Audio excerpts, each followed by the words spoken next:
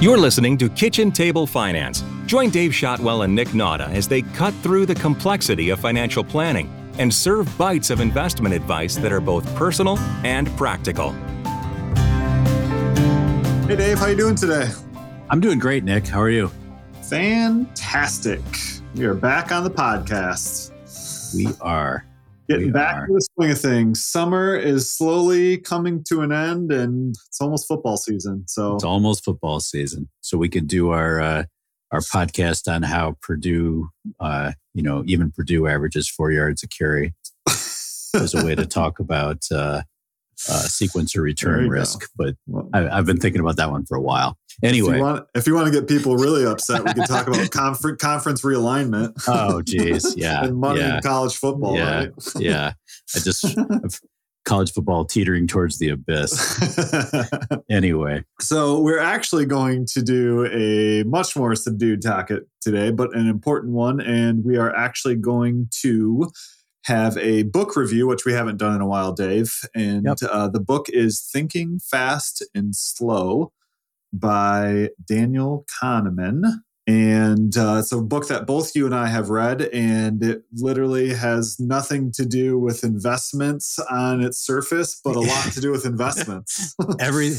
Nothing and everything all at once. Mm-hmm. It's which is kind of, I think fits both of our approach to investing too, that so much more about success in finance in general, whether it's, your budget or your investments, is just really more about the psychology behind it than about the statistics and the technical stuff. Oh, absolutely. 100%.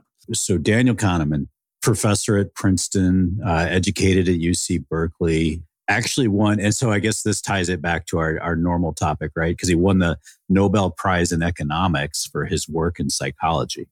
Mm-hmm.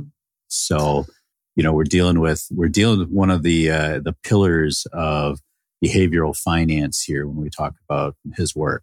Yeah, absolutely. And I don't remember what year he wrote this book. It's been a while though, right? It's been out a while, and I should have looked that up. My copy's pretty beaten up and dog-eared. I've had it on my shelf, and it's probably been 10 years since I read it the first time, and I've skimmed it a few times since then. Look at that. Look at Google coming through for the win. October 25th, 2011, Dave. There you go. Okay. So I wasn't an early adopter. I think 10 years is, I know it was in soft cover when I bought it, so it wasn't brand new. So give us the highlight of kind of what Dr. Kahneman's main point was in the book. The main premise, built on his 50-some years as a behavioral psychologist, is that there's really two types of thinking that we do as humans. And he labels them system 1 and system 2. And the way to think about level 1 thinking, that's like your quick, reactive, base of the brain, instinctual kind of thinking, right? Mm-hmm. I've seen others since then call it the lizard brain, right? Yep. It's like left over from a million years of evolution. Yeah, the part that allowed us to survive all these years and keep us out of trouble, right? Right. And so easy examples of like level 1, like instincts, like pulling your hand away from an open flame or ducking when you hear a loud noise. That's, you're not thinking about it, you're just reacting. But we do that in more than just instinctual reactions to the physical world, right? Like that's really like the first thought that's coming to your mind as you're doing anything is usually coming from system 1 sort of thinking. And the big thing that he gets at with this is that's easy, right? It's the default. Yeah. It takes very little energy and very little concentration to think in a system 1 level. And then there's system 2. And system 2 is the deliberative process of sitting down, reading through the issues, thinking about a problem. And it takes effort and it takes concentration, and it's anything but reactive. So, sitting down and reading through the issues guide before you go to vote, or analyzing consumer reports before you go make a purchase, And so it takes energy, it takes attention. And the big thing that he gets at is we're inherently lazy and don't want to like our brain. Part of system one thinking is that it's easy. It doesn't take much energy. And from an evolutionary aspect, that's not necessarily a bad thing. Right. Right. But it doesn't serve us well in the world of the complex modern world that we live in. Just to give you a further example of something that I say all the time, and I'm sure I've said it on this podcast before, but when it comes to financial planning and kind of how this relates to financial planning is, in my experience, people make the worst financial decisions when there's the most chaos going on, right? Yes. Because that's when the emotions are high and you just want to make the easy, quick decision instead of thinking it through and figuring out what the ramifications might be. An example I jotted down for today would be, one thing also to keep in mind is that like a lot of the level 2 thinking that we do is to justify a decision we already made on level 1, right? To rationalize. Yeah, and so like as an example, I jotted down, like I'm not a car guy, right? But I know what I think is cool. So you see, I like shiny blue sports cars. I don't really, but let's say I did. And so I see this car on the lot. I'm like, oh, that's the car for me, right? Just because it appeals to me. And it's like level 1, like, hey, that is cool, right? Right. Level 2 thinking would be to sit down and look at the gas mileage and the, all the different mechanical things. And, it's got the best nav system and it's got, and, really rationalize it and go through. But a lot of what we do as we're doing that is just justifying a decision we already made because I like the shiny blue one, right? Right. Yeah. so these are important things to keep in mind. And, level 1 thinking is the default. Level 2 thinking makes us do work. Another piece of this that's interesting to me is when you look at the world and these two types of thinking processes, they're both necessary, right? Mm-hmm. Like if we just analyze everything, we're never going to make a decision. Right. If we just make decisions based on emotion, we're going to make a lot of bad decisions. I always think of sometimes in that situation, General Ulysses S. Grant said something along the line. He was never known as a deep thinker, right? And he said something along the lines. He was known as a man of action, and he said, "Well, if I take an action, I'll find out pretty soon if it was the wrong one." Right. Yeah. And then I can do something else. So, sometimes you do have to take that leap. That's a good point. It's interesting from like, what does this mean in the real world? Right. And from an academic standpoint, and where the Nobel Prize for economics came in for this work is if you've ever taken Econ 101 or 102 in academic setting, it's all based on this fictitious rational actor that people are going like microeconomics is built on the idea that Nick Nauta knows exactly what choice is best for him rationally.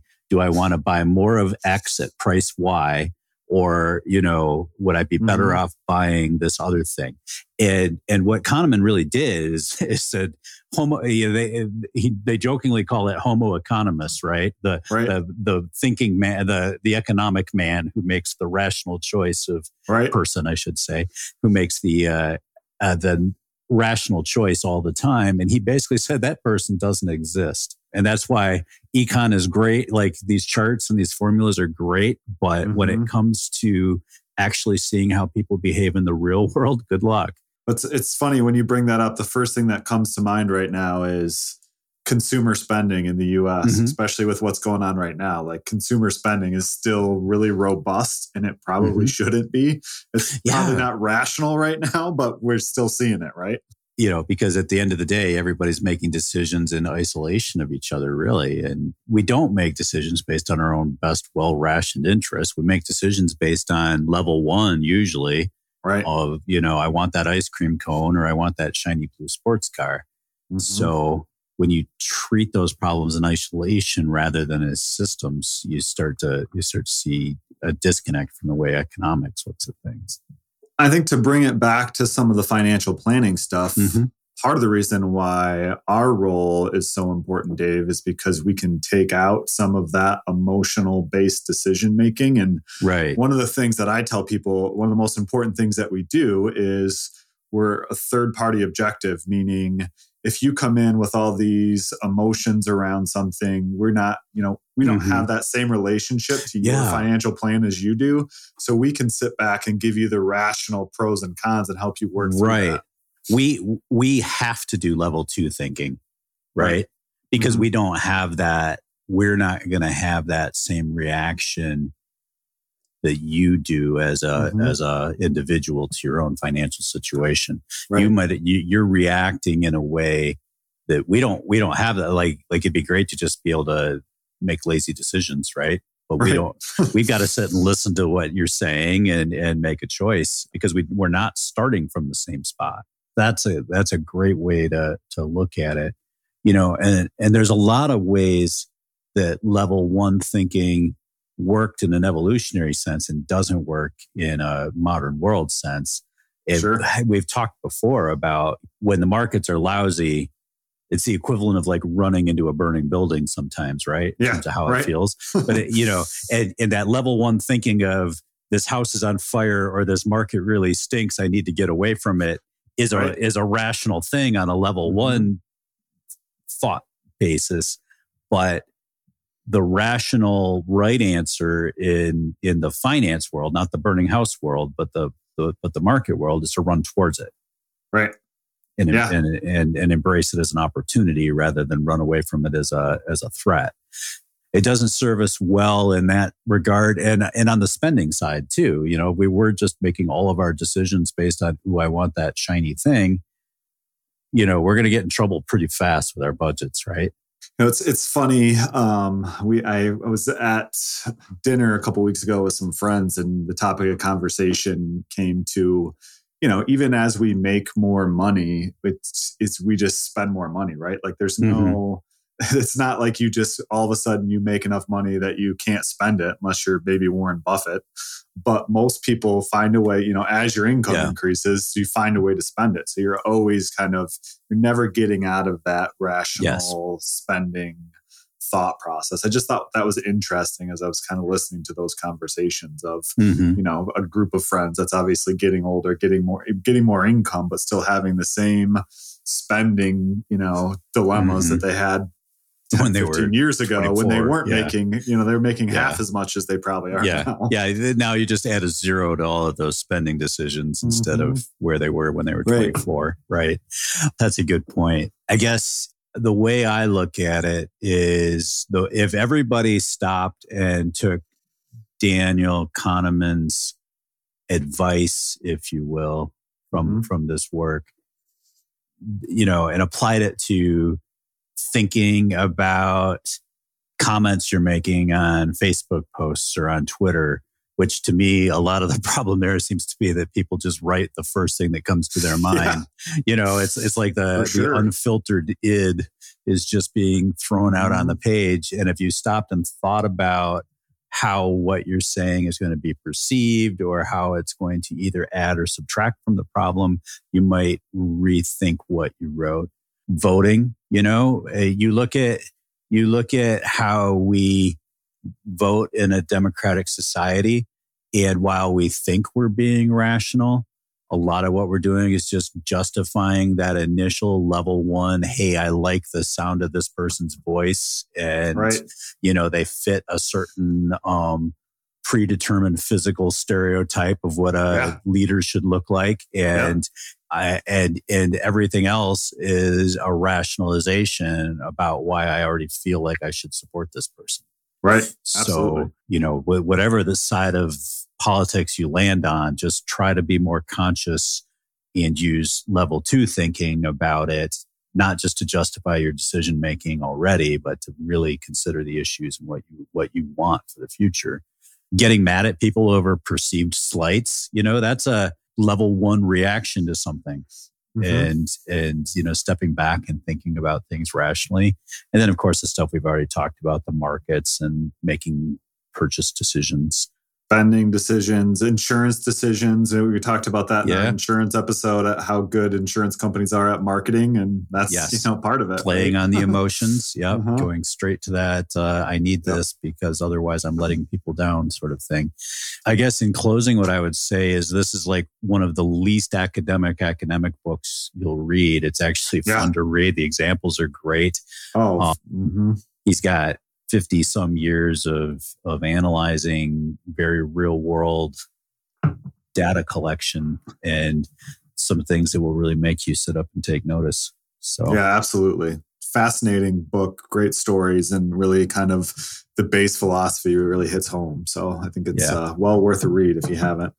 With that, Dave, if our listeners out there have any other book suggestions that you'd like to hear a review on, please send us an email at info@srbadvisors.com. We love that kind of stuff and we'd love to hear from you. Great. Until next time, Dave, it's been fantastic. Yeah, thanks, Nick. Take care.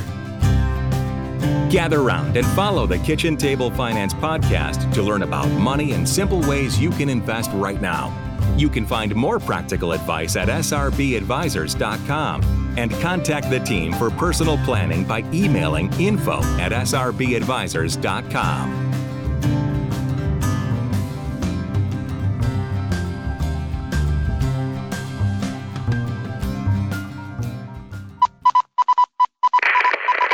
This is a Zedia Media production.